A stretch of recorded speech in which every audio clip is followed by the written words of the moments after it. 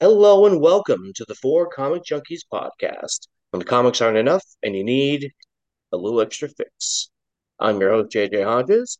This podcast is a proud member of the Batman Podcast Network, hosted by Batman on Film. Go to batman-on-film.com for all the latest, greatest, coolest Batman news this side of Suicide Slum. Um, why did I say Suicide Slums? Well, this isn't a normal episode of the show. Well, I guess it kind of is now that I think about it. Doesn't matter. Anyway, speaking of Batman on film, that's a better segue. I have the founder of Batman on film with me, Mr. Bill Jet Ramey. Sir, how the hell are I'm good. Thanks for you? having me on again. Yeah. Yeah, of course. Um, so this is kicking off our Summer of Superman stories.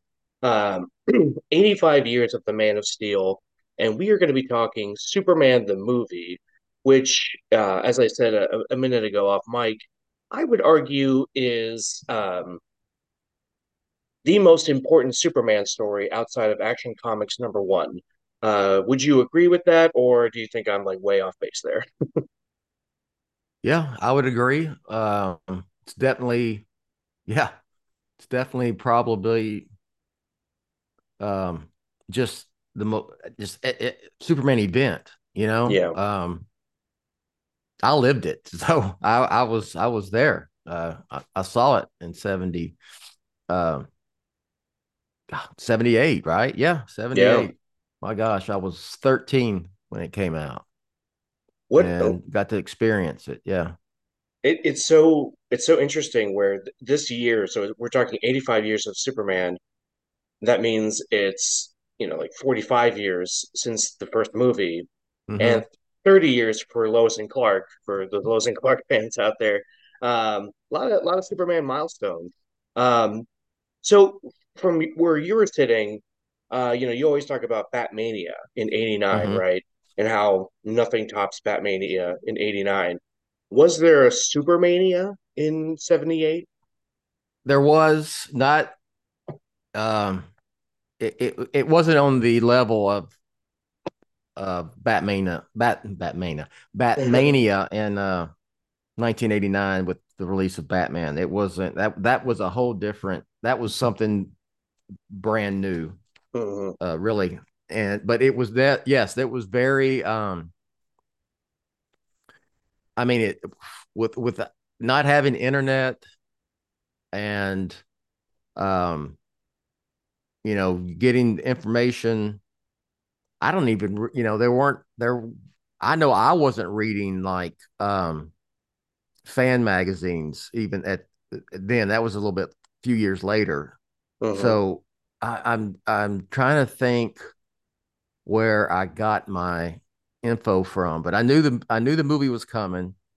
Um, I think I found out like through DC Comics because they had like a contest going, like you can be in the new Superman movie. Oh. And I know I entered that as a kid. Yeah. Um, but you just couldn't, it was, you didn't follow movies like you can today. Mhm. And I knew it was coming. And then, you started getting it was kind of comparable to the 89, just that logo, Yeah. Yeah. that was everywhere, the movie poster. And for Superman, it was like a blur of red and blue Mhm. and yellow. Right, right. Um, and you had the Superman logo behind it, and it was just like you'll believe a man can fly, Superman the Yeah. movie. So that was out. And so you knew, again, you knew it's coming. And I remember going, I saw it opening night, and Mhm. um it was the theater was packed, and yeah, it was a big deal. It was a big deal as a kid. And it was like this was the first. This is like the the grandfather of superhero movies, the modern superhero movie. Yeah. I mean, it's like really the first one that wasn't, that was done seriously, quote unquote. Now there's some, Right. there's some silly aspects to Superman the movie, um, in it, but overall, it was, taking Superman serious. And then I remember getting, before it came out, I got a book, The Making of Superman the movie, and I read the hell out of that and learned a lot about, uh, how they cast Christopher Reeve and Mhm. how hard it was to cast Superman at the time, and they were, thinking of people like, you know, Sylvester Stallone and Yeah. uh, Robert Redford and Paul New. I mean, these movie stars, and a lot of them didn't even uh, look anything like Superman. It was just, Right. stumbled upon Christopher Reeve, who was a unknown actor who had been on a soap opera, Right. and end up being perfect. I mean, he's skinny, skinny as hell, and Yeah. more blonde than, dark hair. And it was like perfect casting, just perfect. It's that it's funny because when we talk about Superman, um, like you hear Kevin Feige talk about that when they were starting the MCU, that they thought Yeah. of with Superman the movie, and even Chris Nolan when he was making Yes. Batman Begins. Like Absolutely. Yeah. let's cast a great actor and then fill in like the rest of the cast with more established actors. I mean, not that at the time Bale was established, but he wasn't quote unquote mainstream, right? Yeah. You versus like an actor like Josh Hartnett or Ashton Kutcher they were looking at the time, right for Batman Begins. Yeah. They were Uh, names. Yeah. Name right, right. guys. Yeah. Um, Yeah. That very much Chris pattern Batman Begins after Superman the movie. I mean, he wanted to do a epic origin tale for Batman, like Superman the movie. A yeah, lot of parallels between the two.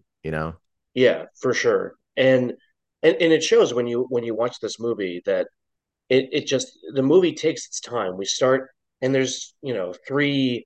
I mean, there's three acts to every movie, but there's three very distinct styles. Mm-hmm. There's Krypton, there's Smallville, and then there's Metropolis. Mm-hmm. And each one is its own very interesting movie.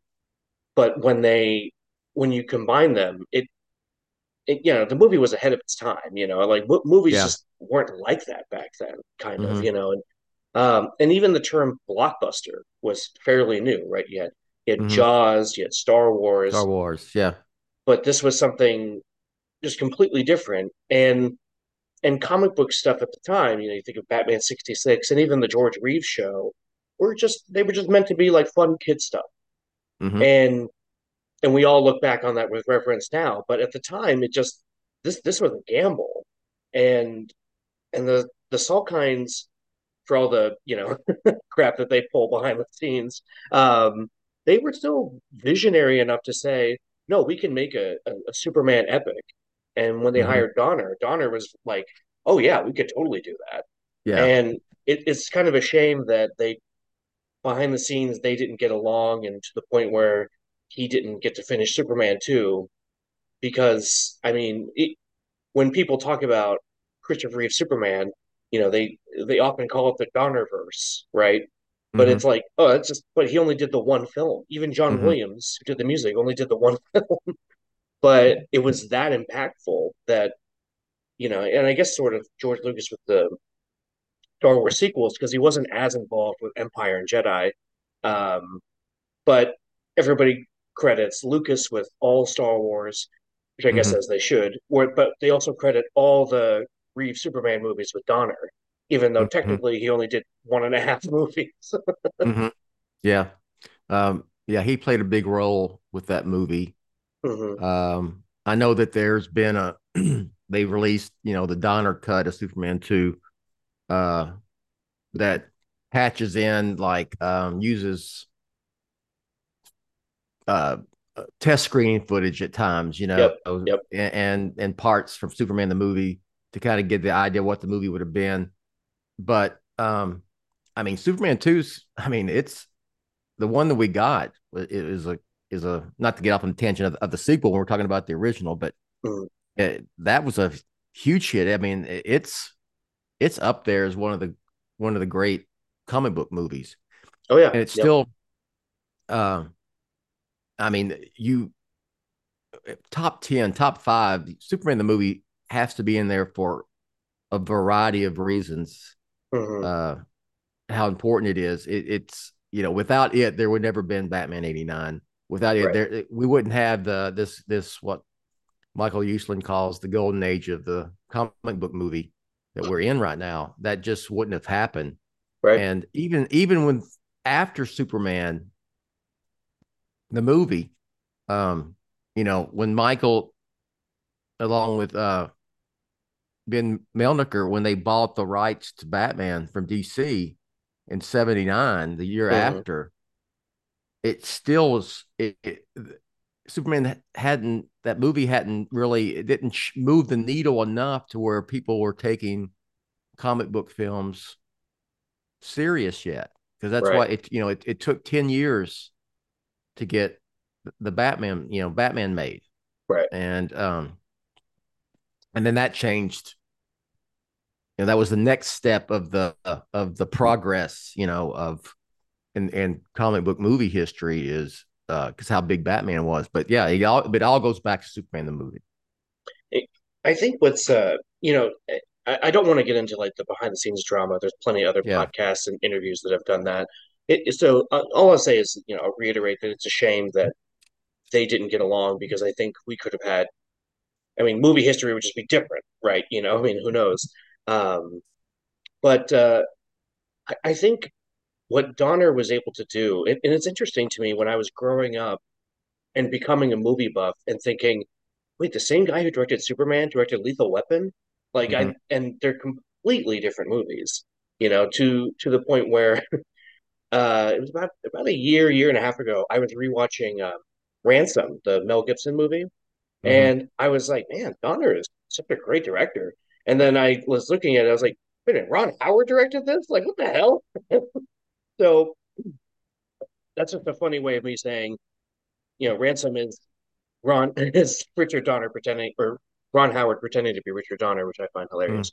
Hmm. Um, but it speaks to the quality of how directors were treated back then too, right? Like Hmm. it, they could do if you hand Rob Reiner Misery, he's going to make a great movie. If you hand him A Few Good Men, he's going to make a great movie, and they're vastly different.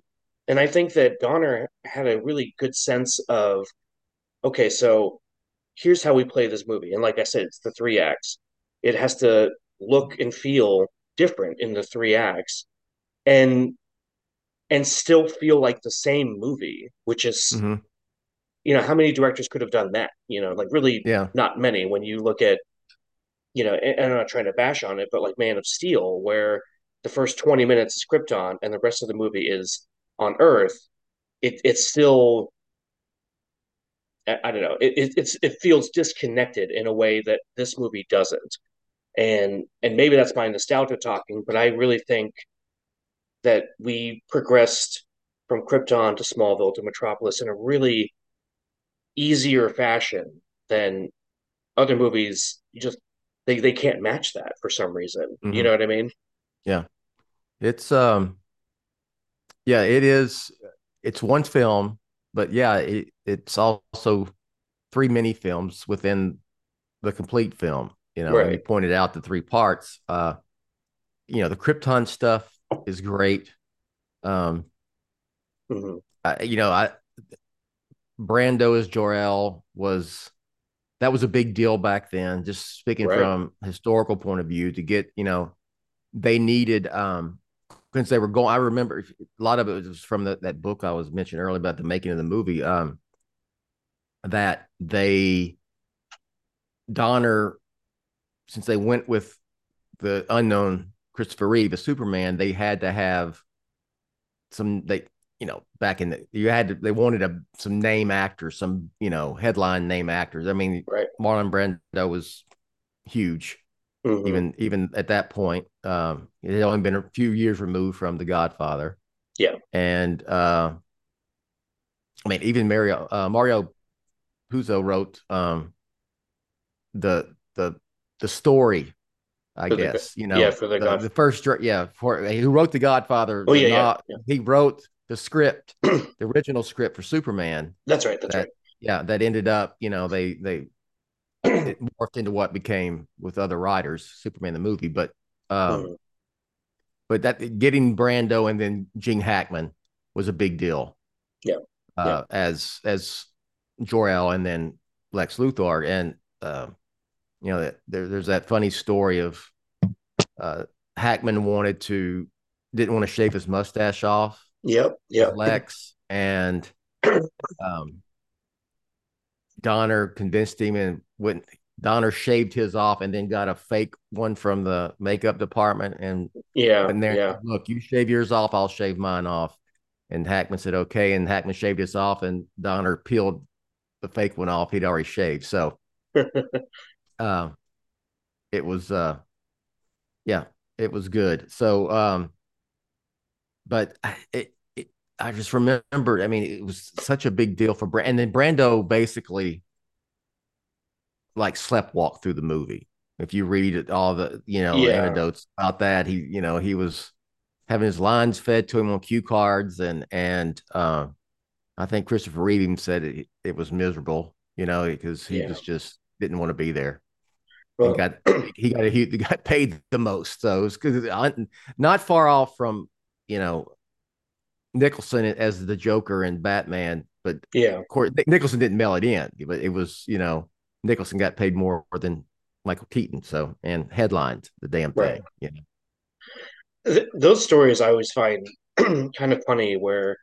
But I also think I don't know. Like I watched the movie, and as much as I think that's kind of diva-ish of Brando to be that way, yeah, at the same time, I'm like, man, him on his worst day where he doesn't care is probably still better than me on my best day.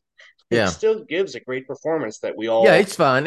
yeah, Yeah. You just if you don't know that was going on, you couldn't tell, yeah, because he was, I mean, great actor. So even him, uh, kind of sort of mailing it in was still yeah, better than 90% of other actors. So you only found that stuff after the fact, but watching it, when I remember seeing it, I just, I, I remember just being caught by um, I think it's probably the first time they ever used the Superman, the logo as, you know, a Kryptonian like hieroglyphic, right, a name, family name symbol, yeah. because I remember going, why is Jor-El wearing the S, Hmm.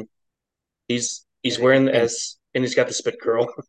yeah, and yeah, the white, and so that's something that's been incorporated in, from the film into Batman, Superman mythos, is that Yep, it's not S, and even in Man of Steel, it was what's not an S. They turned it into, it means hope, but it was the L family crest, and right, you've right. seen that in the comic books since Superman, the movie. So I remember that, and then just the how Krypton looked. That was way different, than Hmm. anything that, because up until then, and if you read it in the comics, it was very much Krypton was drawn and depicted as like a lot of sci-fi pl- alien planets uh, were back in the 50s and 60s and 70s. It was not Right, too far off from Earth, and they always, had kind of crazy what they thought were futuristic costumes or clothing at that point. For right, them to right. have the shiny stuff, and all the different people had a different crest on there, and it was, I remember, and also that, like that, those two hoops that spun Yeah, that yeah. Zod was in at the Hmm. beginning. I remember thinking that's that how that was crazy. So I'm just remembering thoughts that were going through my mind after seeing it. So yeah, it was a lot of, yeah. You talked talking about a lot of influence on Superman, big time. Yeah, the whole point of it being very important part of Superman history, like top two. Yeah, absolutely. It's so interesting to me that those were like demands that that Brando had. He wanted the spit curl and he Mm, wanted to wear the S, and they were just like, okay, and they kind of yeah, retrofitted that to make sense for the other characters, the other Kryptonian council, like you yeah, said, is wearing different crests. yeah. Because I was going like, and I remember thinking, okay, okay, I get it now. It was because they didn't say this is, there was never a line of like, this is the L family crest, or you Right, just right. you had to infer inference with you see the other Kryptonian leaders, and they all had the different. You go, okay, Superman's family wears Yeah. the S looking one. Yeah.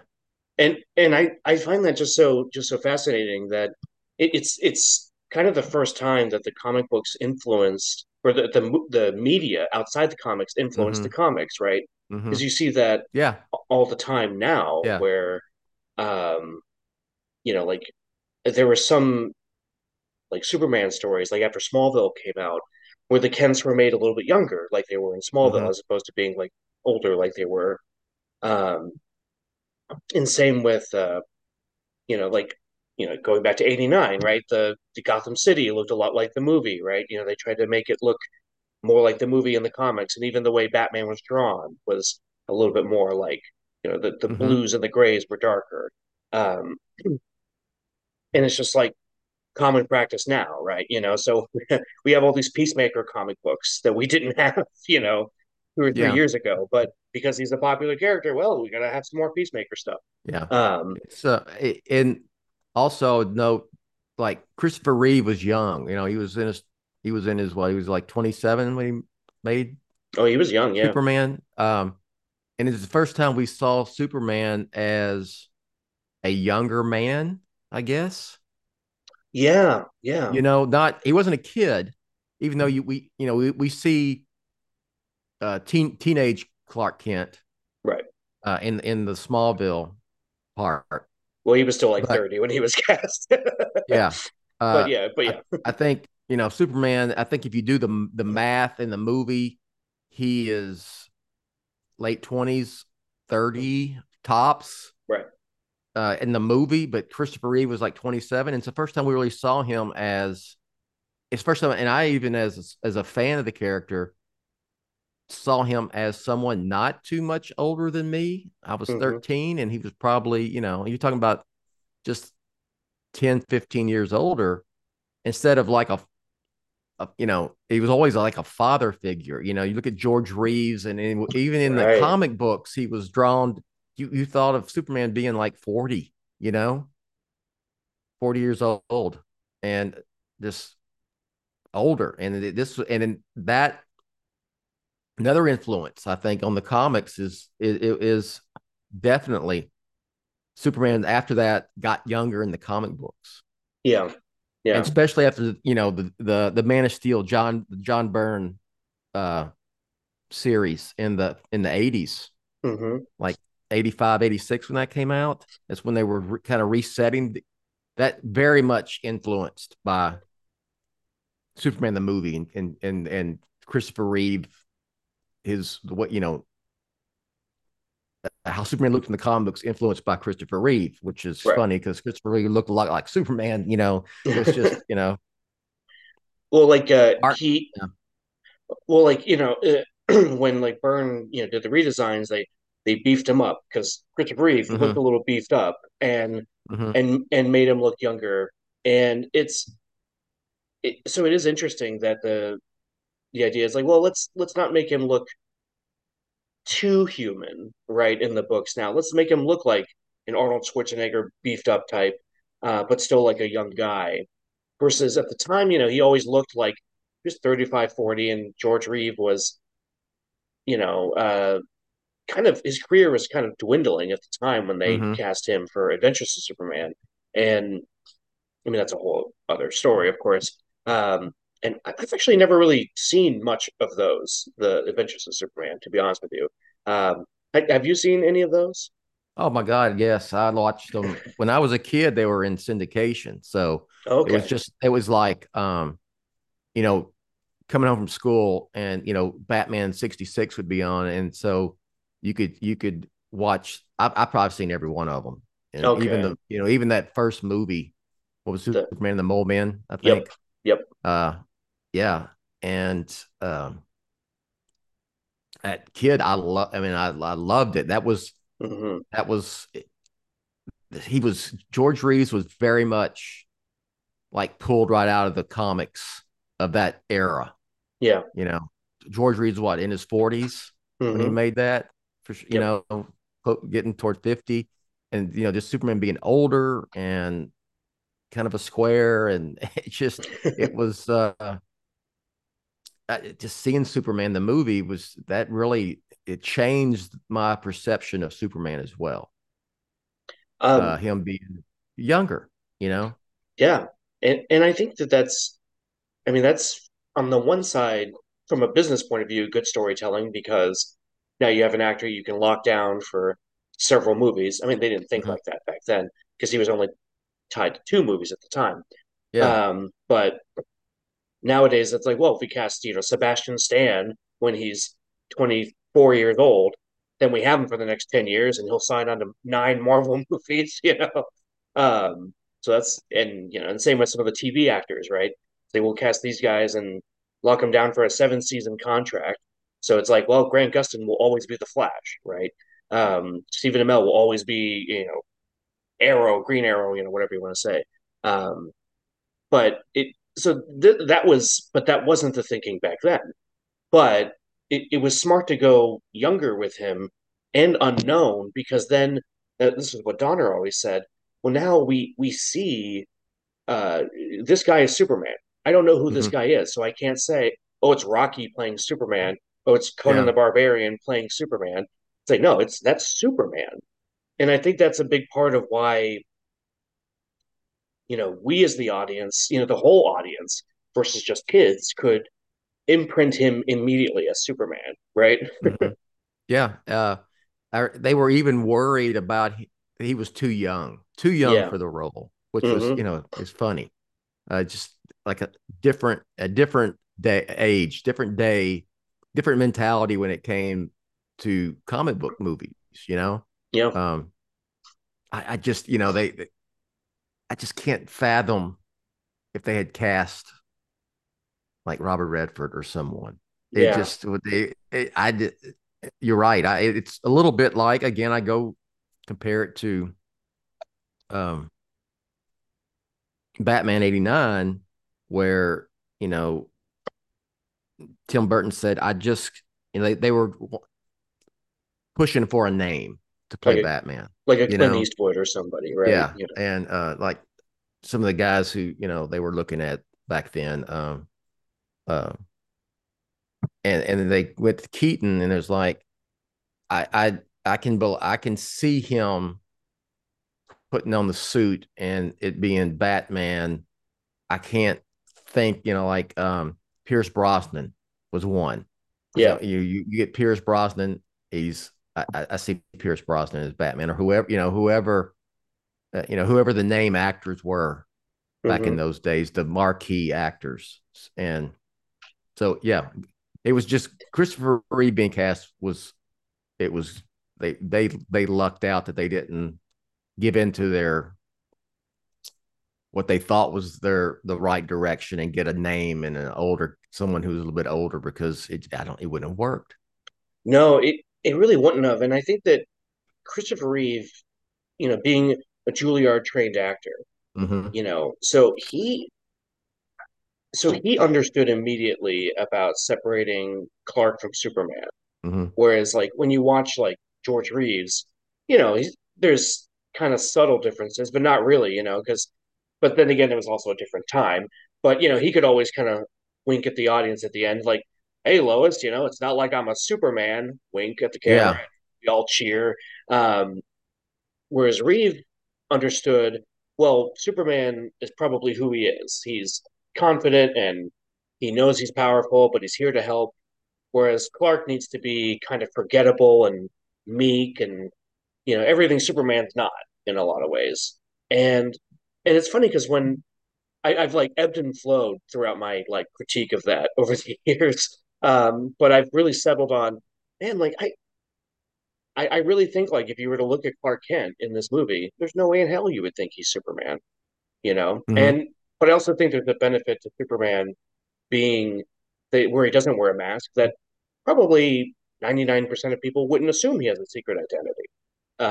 So when there's stories that's like, we need to uncover Superman's secret identity, I'm like, I'm showing you his face. I don't know what more you want, but Yeah. um, I prefer that take on Clark, the public Clark Kent, um, like the mumbly over bumbly Clark.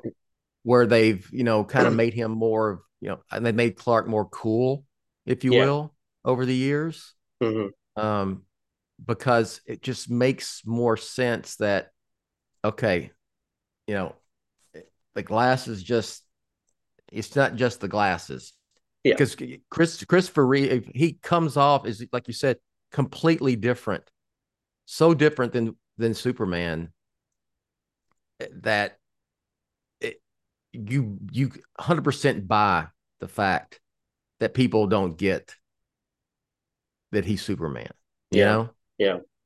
and and also because you're like the audience is in on the quote unquote joke, that he's not really like that, but he would Yeah. have to be, because he's like, he's a writer reporter at a newspaper and he's in the public, even hell at one time they had him as a news anchor, and Yeah.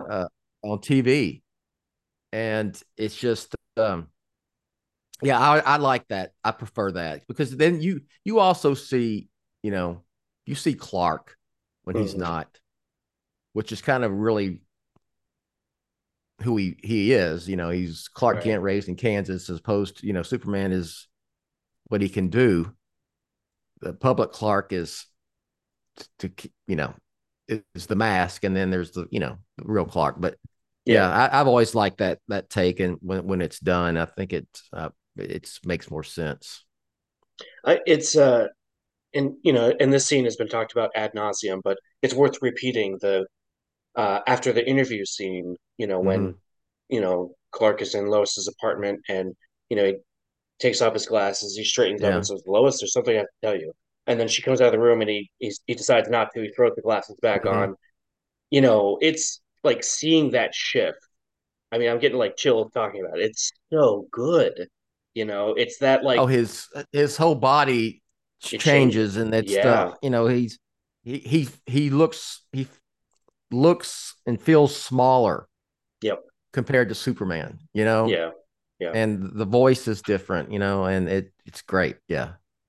Well, it's also just to me so funny how and like Margot Kidder said that the way she went about her business as Lois was to based on her real life. When there's a man she's attracted to, she can't form a sentence and she's just all googly eyed. But when there's a Hmm. man she knows has a crush on her, but she doesn't really think much of him, she can kind of brush him off and she's super Hmm. confident.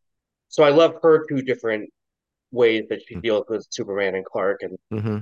And when I was rewatching the movie recently, I had to laugh and go, man, like Clark he is like smooth as hell when he's talking to Lois, and it's such a good line. Like when she says, "What color underwear am I wearing?"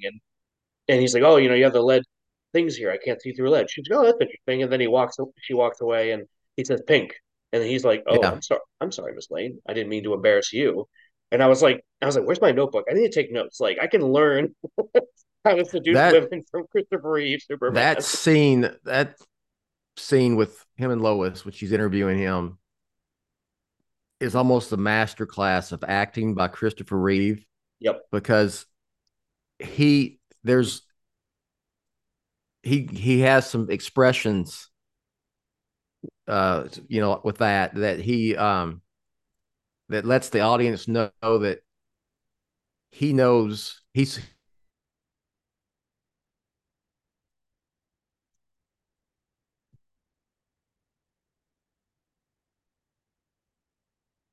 mustard, and he just he gets the fact that he's having a little bit of fun with it as well, even though he's, Right, right. truth, justice, in the American way. I never lie, and it's just he's also having some fun, Yeah, and yeah. if you watch there's the screen test with him doing that scene. Have you ever seen that? Yes, yeah, yeah. It is way different Hmm. when he is very, very, Superman, and in the test screening, and then it's just way more natural and flows, and he's having fun. Superman, in the movie is having fun doing this with this interview with Lois. Right. And that scene in general is just, I mean, it's really great because you get to kind of see him fall in love with her, right? Yeah. Whereas of course she's in love with him, like, he saved her life, and he has, I mean, look at the guy, he's freaking Mm-hmm. gorgeous. Um, but it goes back to that, the film, like I said, it does this really natural progression with the Clark character from Smallville to Metropolis.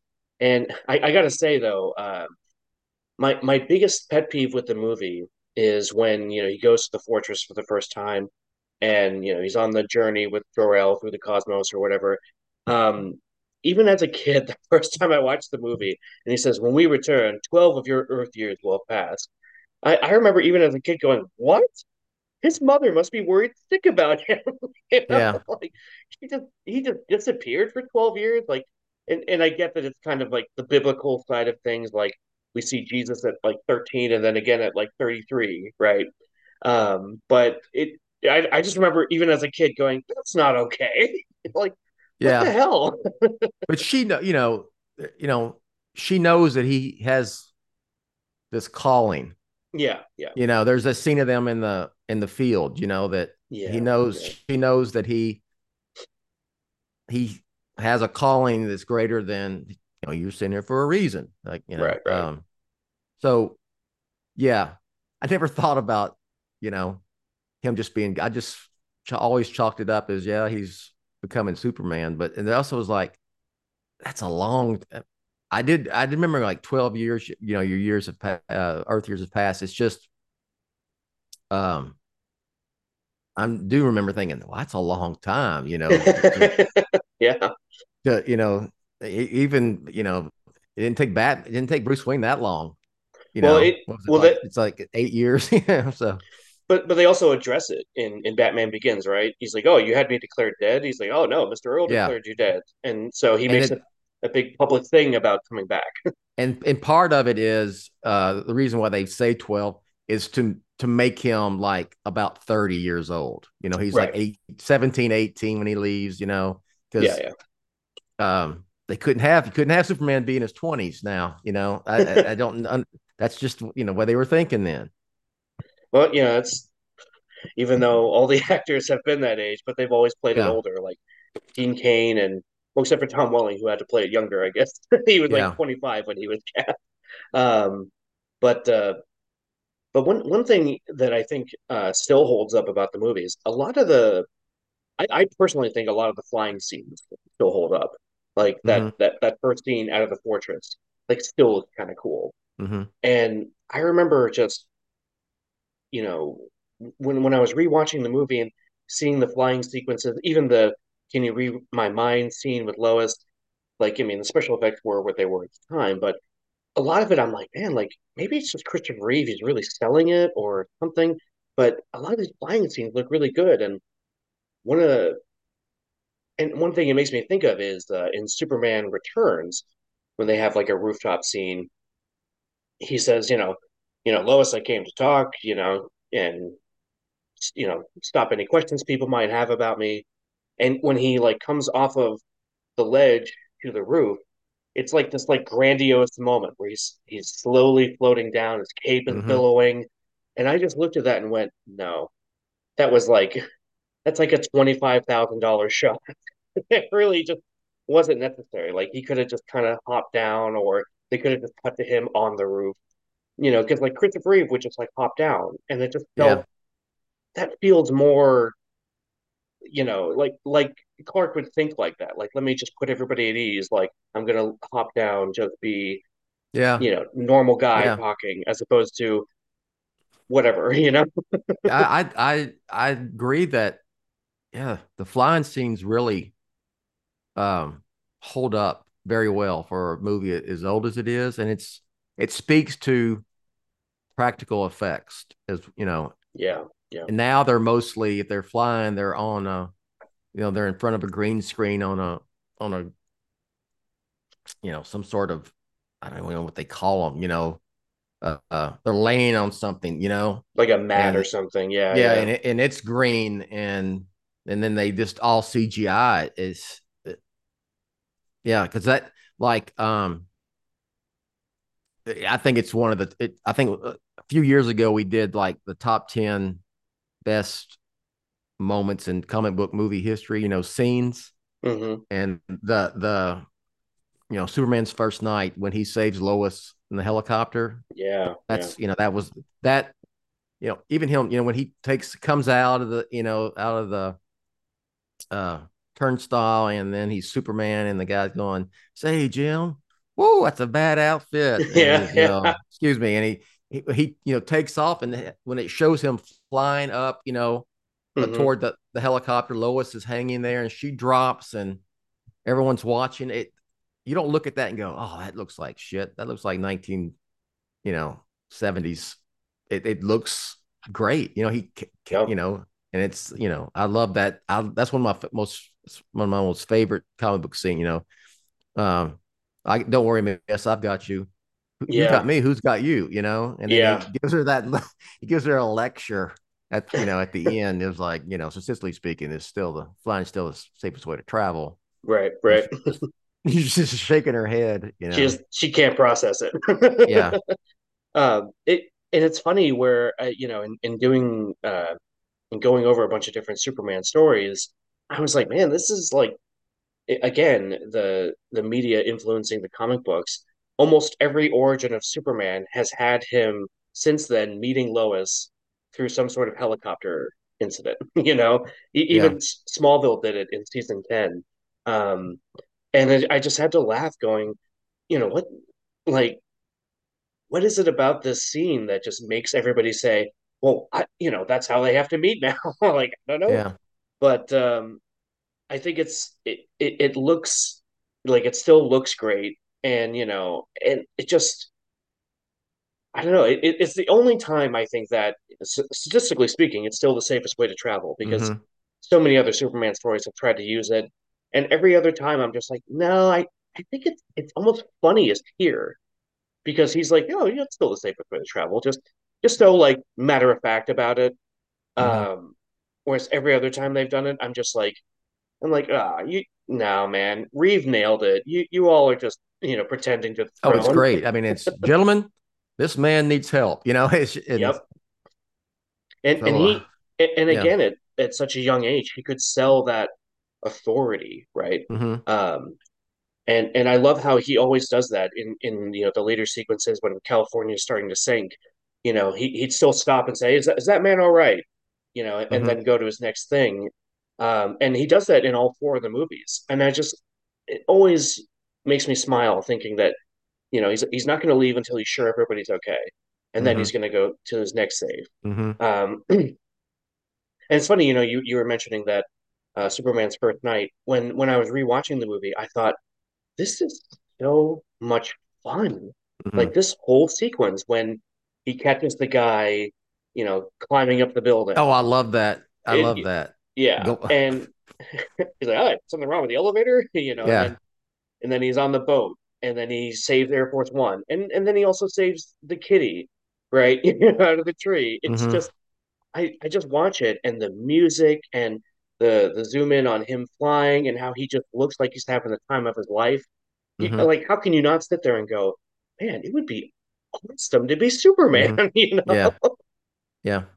like, such a well done scene. And then you have, and I love that Lex's only motivation in the movie is like, I'm just gonna kill Superman and then do my real estate thing. That's Yeah. we didn't need like any character development or anything. Like Gene Hackman can just kind of sell it. Like he's just grumpy and pissed off. Oh, this other guy's going off. He's gonna get in my way. I better get rid of him. There's no like the vendetta is so not personal, but Hmm. still interesting, but just enough for the movie, right? It doesn't need Lex to have this tragic backstory, right? Hmm. Yeah, you don't need to know any more about Lex in that movie than you do than they give us. Yeah. You know, you dislike him. I don't want to feel bad for him. I don't want to be a tragic villain or anything. I mean, that bullshit. You just disliked him, and you cheered when Superman finally got him at the end, and he brings him and Otis to the prison. Yeah. And even Valerie Perrine as Miss Tetzmacher, um, is great. Oh I yeah. like, I love that when she saves him from the kryptonite. You know. Yeah. Yeah. It's that's the annoying thing about kryptonite to me throughout all Superman lore, is it's so ill defined, but I think I love it in this film when he gets pushed into the pool and he's trying to resurface, he's trying to lift it, and he can't. I Hmm. I always think anytime I see a Superman thing where he can just crawl away from it, I'm like, no, he shouldn't be able to do that. Like it should be heavier than he is, almost like Thor's hammer or something, right? Like he can't lift it. Yeah. Although in comic book lore, we know that Superman can lift it. Um, Yeah. but you know what I mean? It just feels like that scene always got me because I'm like, and again, it's Christopher Reeve selling it that he literally can't lift the thing over his neck. That he's barely has his head over the water, saying please, Miss Tessmacher, please help me. I just when I was rewatching it, it's like I've seen this movie a million times, but I'm still going, is he gonna be okay? Yeah, they Like it's they set it up with her perfectly because when he comes the first time he comes to Lex's lair, yeah, underground, um, bust down the door, and Lex goes, "My lawyer will be contacting you about the yep, door." But yep, anyway, that's great line. you see her, she's kind of looking around the corner, and Yep, yep, and you just like Lex is just completely bad. Otis is a buffoon, and she's got a little. You feel like there's a little good in her, yeah, and then she when she finds out that Lex is one of the missiles is he goes, I know exactly where it's going. It's going to Hackensack, New Jersey. yep, yep, And my mother lives in Hackensack, and he's like looks at his watch and shakes his head, and yeah, then she sees Superman struggling, and she's looking, and he sees her, and he tries, and she says, um, before I take it off, you got to save my mother. You have to save my mother first. yeah, And he's like, but he goes, and he goes, I will. And he you tell that you never lie. I trust you, yeah, yeah. And it's a great scene. It's really well done, and that moment you mentioned with Hackman, like it's just so cold, you know. Mm-hmm. Like she says, my mother lives in Hackensack, and he doesn't say anything like, "I'll call her and get her away" or something. He just goes, Yeah. "Nope, sorry." Yeah. It and I love when you're talking about like, oh my lawyer will be seeing you about the door. I love he's like, Otis, take the man's cape, and Superman just looks at Otis like, are you Yeah. fucking kidding me right now? Yeah. Yeah. And he's just, I don't think you want me to take his cape, Mister Luthor, and Yeah. um, I'm glad that when Otis has been redone in other super media, like I think he was a main character or a recurring character, I should say, in season 4 of Supergirl, and he was kind of a dummy, but he wasn't like Ned Beatty buffoonish. I'm glad that that has kind of stayed where it has, because I think it Mm-hmm. works great in the movie. Like when Lex is complaining about Superman, and Otis brings him his robe in the pool, and he's like, "Otis, put my robe on after I've gotten out of the pool." Yeah. Just funny little scenes like that. Um, and I think you know it, it. it adds something that only really works in a movie made at this time, right? If you Mm-hmm. were to put Otis in like the new James Gunn movie, Mm-hmm. you'd all as the audience be going, "What the hell is going on here?" Yeah. you know. But back And then it was hilarious. we talked about the cast, they wanted big names. Ned Beatty was a huge actor Yeah, when he yeah, was at that time. I mean, big. yeah. So he was just part of that. Ned Beatty and Marlon Brando and Gene Hackman. These were huge actors in It the mid and late 70s. it's one of those things that I took for granted in a sense when I was a kid, not realizing that and just falling in love with the movie as it was. It wasn't really until like years and years later when Toy Story 3 came out, and I was like, Mm-hmm. man, Lotso is like a great villain, plays him. And I was like, are you kidding me? It's Otis from Superman? Yeah, He's yeah, Lotso hugging bear, like one of the evilest Toy Story villains. yeah. Um, and also Ratzenberger is in Superman and he's in that He movie. is. So Yeah. little fun thing there. But yeah, I think the first meeting between Lex and Superman is so great. It just they don't get a lot of screen time together. Mm-hmm. But what they have together is the stuff that could be dissected forever, right? And Mm-hmm. and I feel like it's totally in character. Like Lex has the thing in the kryptonite in the lead box, and he's like, "Hey, don't open that." And Superman is just like, give me a break. Opens it, kryptonite, and Lex, it's like it's so good because it just feels so in character. Like I knew this dummy was going to open the box because he Yeah. has to know. Um, whereas you'd hope that Superman would learn his lesson after then. Yeah. Not the detonator. It was you got to have the whatever was going to shut everything off, Right, right. the switch or whatever in hell. And Lex just looks at the box, and Superman sees him look at the box, and Yep. so he goes, "Don't open that." And he does. Hmm. I'll mold it to your prison bars. And opens it up, and I told you not. He's got this smirk and this, I told you not to open it. You know. Yeah. It's it's funny just like we were saying that Lex it's great that Lex can just be the bad guy. It's very Mm-hmm. much the approach that Nicholson had as the Joker, right? Mm-hmm. Just he's just the bad guy. We don't need to know Mm-hmm. a tragic origin story or whatever, or even though there's like elements of it with Nicholson, right? Like he was cast aside because he was the other man. Um, but it's not played that way. And even in this film, it's not played that way. It's just Gene Hackman being uh just he's like you diseased maniac, and then he just like he kind of likes it, and he says it later. You know he's like pretty good for a diseased maniac. When you say Superman, it's just like wow, like this guy is pure evil, Mm-hmm. and it's like we can complain about like the Marvel movies and how for a long time their villains weren't up to snuff, and it's true, it's a good argument, but it's like maybe what they were missing was just it's okay to not have a story, to just be or quote unquote not to have an arc. You're just the bad Mm-hmm. guy, Mm-hmm. like another good example would be like Kevin Bacon in X-Men First Class. Like we don't know who that character is other than the fact that he just likes being the bad guy, and that's totally Mm-hmm. fine. Yeah. I like some of these superhero movies when they're like, "Oh, how do we figure out this arc?" It's like make him bad. That's all Yeah. he needs to be. Mm-hmm. Yeah. Absolutely. Um, let me. So as we're wrapping up here, um, so it's been said ad nauseum, of course, but I mean, when you think of Batman music, you think of Danny Elfman. Mm-hmm. If you're not thinking of None of Batman, right? Neil Hefti. But Mm-hmm.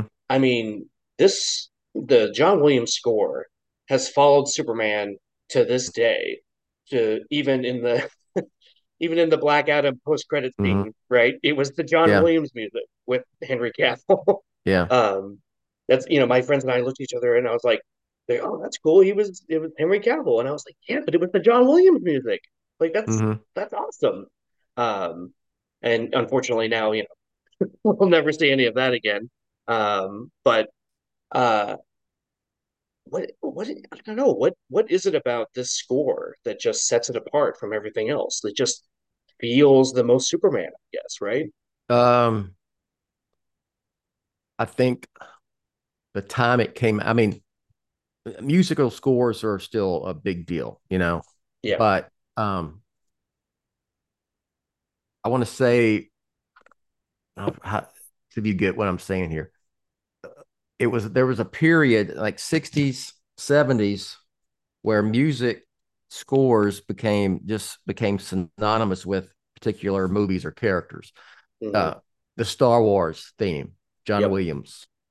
Jaws, John Williams. Yeah, Okay, yeah. I'm not just trying to rip out John Williams left and right, but yes, there's part of that being John Williams, but it was just for that reason, just because how great it was, it just was cemented in into Superman, that music. I know like the Danny Elfman. It's almost like with Superman that it's okay to use that same music, kind of like Bond. You Yeah. even with I know up until Casino Royale, it was Bond just continued, and it was never was really a reboot. Yeah, right, right. Until Casino Royale, which really they owe Bond owes Batman that because it's kind of they took a page out of Batman be the Batman Begins textbook there, so 100%. blueprint. Um, but that you still used that theme Hmm. for the Daniel Craig films and and with other actors, but that was a reboot, and you almost like because we've seen with Batman, we've seen different themes once with a reboot, even with a soft reboot like Batman Forever. Yep. The music was different. But with Superman, it's just the Superman almost to the point where I think you can almost just do like Bond and use that, you know, Yeah. no matter what incarnation, what continuity. Whereas Batman, it kind of fits Batman to have there's different themes that go with the different versions of Batman. You got the 60s, Yeah. the classic TV theme. You got Danny Elfman. I do think that's iconic. Um, Hmm. but I loved the Elliot Goldenthal theme from Batman Forever, and I loved the stuff that they did with the Dark Knight trilogy, and it just Yeah. and I loved uh the Batman, that boom, boom, boom. So I Yeah, of think course. it's I just a long way around answering your question. I just think because of when it came out, who the composer was, it's just cemented as It's Superman. Superman. Yeah. Yeah.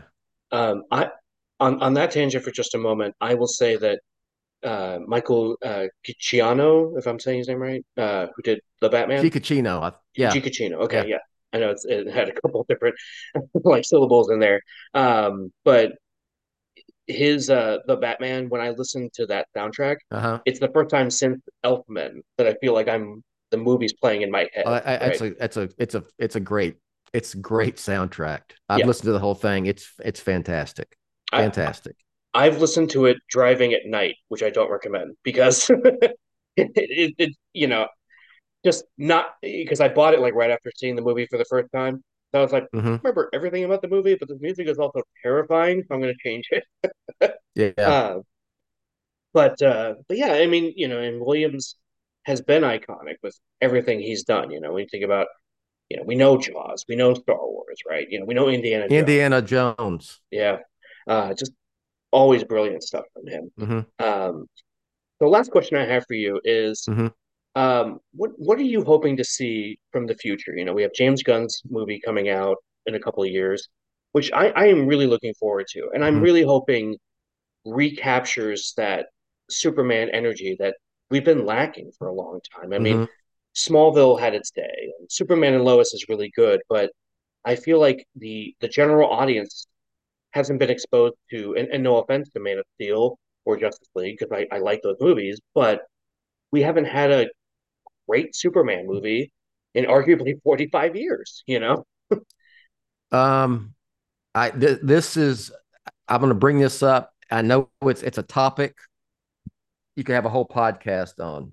Sure. Um, I think there's I think there's a little bit Superman is a hard sell with the general audience for some reason. Hmm. Um, we've had two we've had two solo films basically since the uh I mean I Superman 1 and 2 are the two greatest Superman films ever. Period. Yes. And I say that as someone, and I've said many times, I I defend this movie. I borderline love Man of Steel. I do. Hmm. Yeah. People, with all the nonsense going on with that this certain group of online fandom who supports the director who made that film, Hmm. uh, they forget or don't remember how much shit fans gave that movie when it came out. Yep. Um, Yep. I and remember. critics, and I defended that film, but and we had that, and we had Superman Returns, which essentially it's it's the story of Superman, the movie, again, Yeah. in this with different little few different things. It's a Yeah. part of the reason I really like it because it was nostalgia for Superman the movie, Yeah. Yeah. but I neither one did as well as Warner Brothers had hoped. Right. Um, and now we have this third shot basically with Gunn and Superman Legacy. Um, I think you go back to what worked. I'm not saying you just copy Richard Donner, Christopher Reeves, but you you that's the Superman that resonated the most with people. Yep. Um, I don't think I I I there's a lot riding this on that movie Oh yeah. because Yep. if it doesn't do well, and I'm what I mean is it doesn't the audience is just like I don't care because Batman's Teflon. Batman's Yeah. Teflon. Yeah. Batman is period.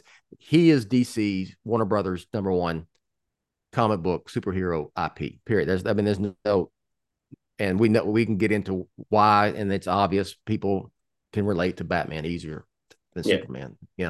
Um, so I think you go back to what what makes Superman work has worked, even though this was almost a half century ago with Superman the movie, Superman 2.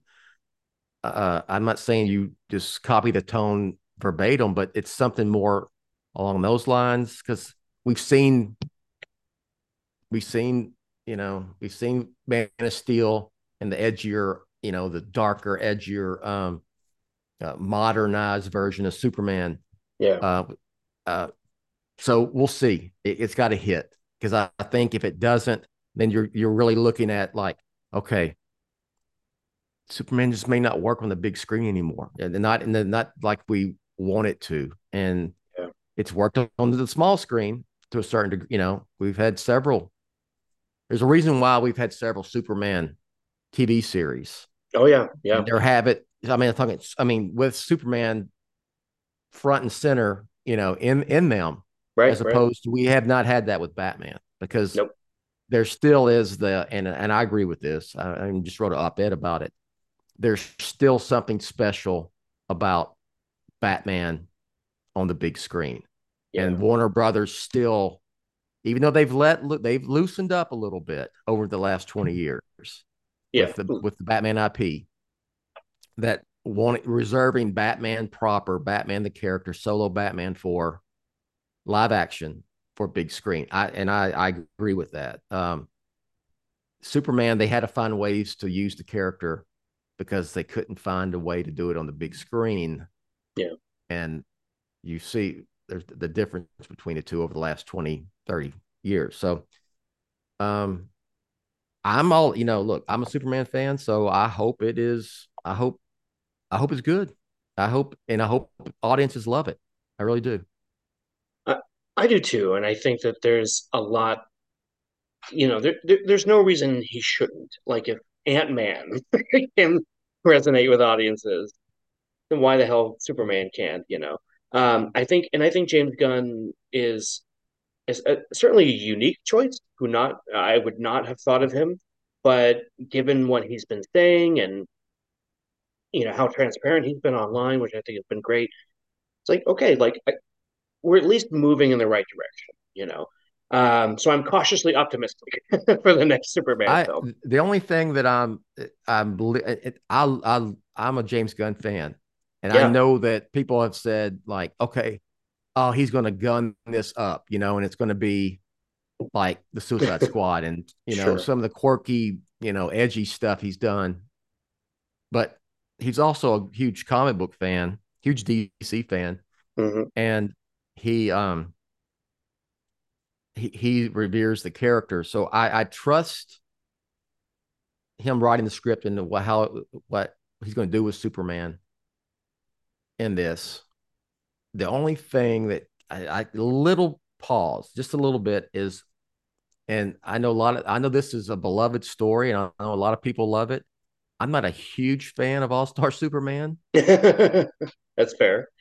It and took that's me like, it yeah, took me a minute to get around to it. Yeah, yeah, and it's now I think the tone of Superman in it is, if it's this, the tone is pretty good because Superman is kind of like a just a super good person, yeah, yeah. you Right, know. right. So I that part, there's just some story elements of All Star Superman that I'm not particularly. It's just not. You don't want Jimmy Olsen in the rainbow color trench coat the whole time. Um, well, Bill, this has been such a blast getting to catch up with you and talk Superman with you. You know what? Um, This is the first time I've had a chance to talk about um, Superman the movie ever on a really? podcast, even a Batman on Film podcast. Yeah, Oh well, I know there's one on it. I wasn't part of it. So, but yeah, I mean, I lived it. Like I said at the beginning of this yeah. podcast, I was there. I was 13 years old. So You were the prime age for the film, I think. yeah, Yeah. yeah. Um, and I recently showed it to my 3 year old. I mean, she loved it. Mhm, I skipped past like the Krypton and stuff because I was like, mhm. I was a weird kid where I always liked that boring adult stuff.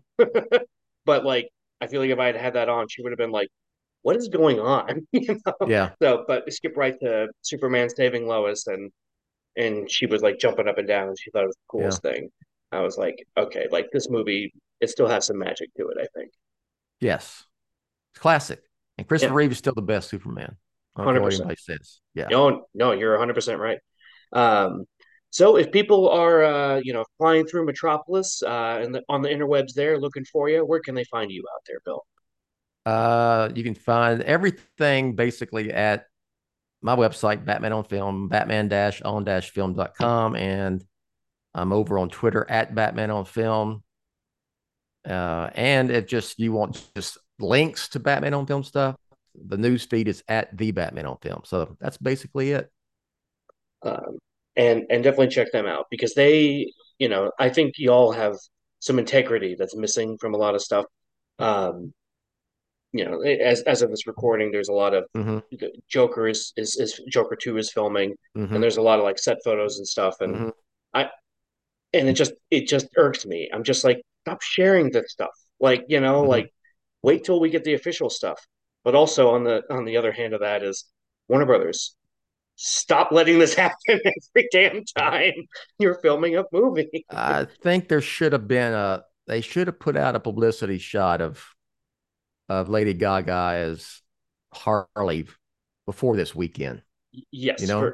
for sure, and it's frustrating. So, but I also appreciate that I feel like I learned that frustration from Batman on film, from not understanding the value of like, let's just wait till they officially release stuff. Because like, if it was up Mm-hmm. to Christopher Nolan, we wouldn't see anything before the film. Mm-hmm. but Yeah. that's just kind of insane anyway. um, Look, hey, I'm a bit of a dinosaur. Look, I just said I watched. I was 13 when I saw Superman the movie in the theater. Um, but I don't care. I'm just gonna keep doing what I do. So no, and I think yeah, that's the way it should be done. Um, but as for me, you'll find me at For Comic Junkies on Twitter. If you listen to this on Apple Podcasts, please write a review, subscribe, get those buds in ears.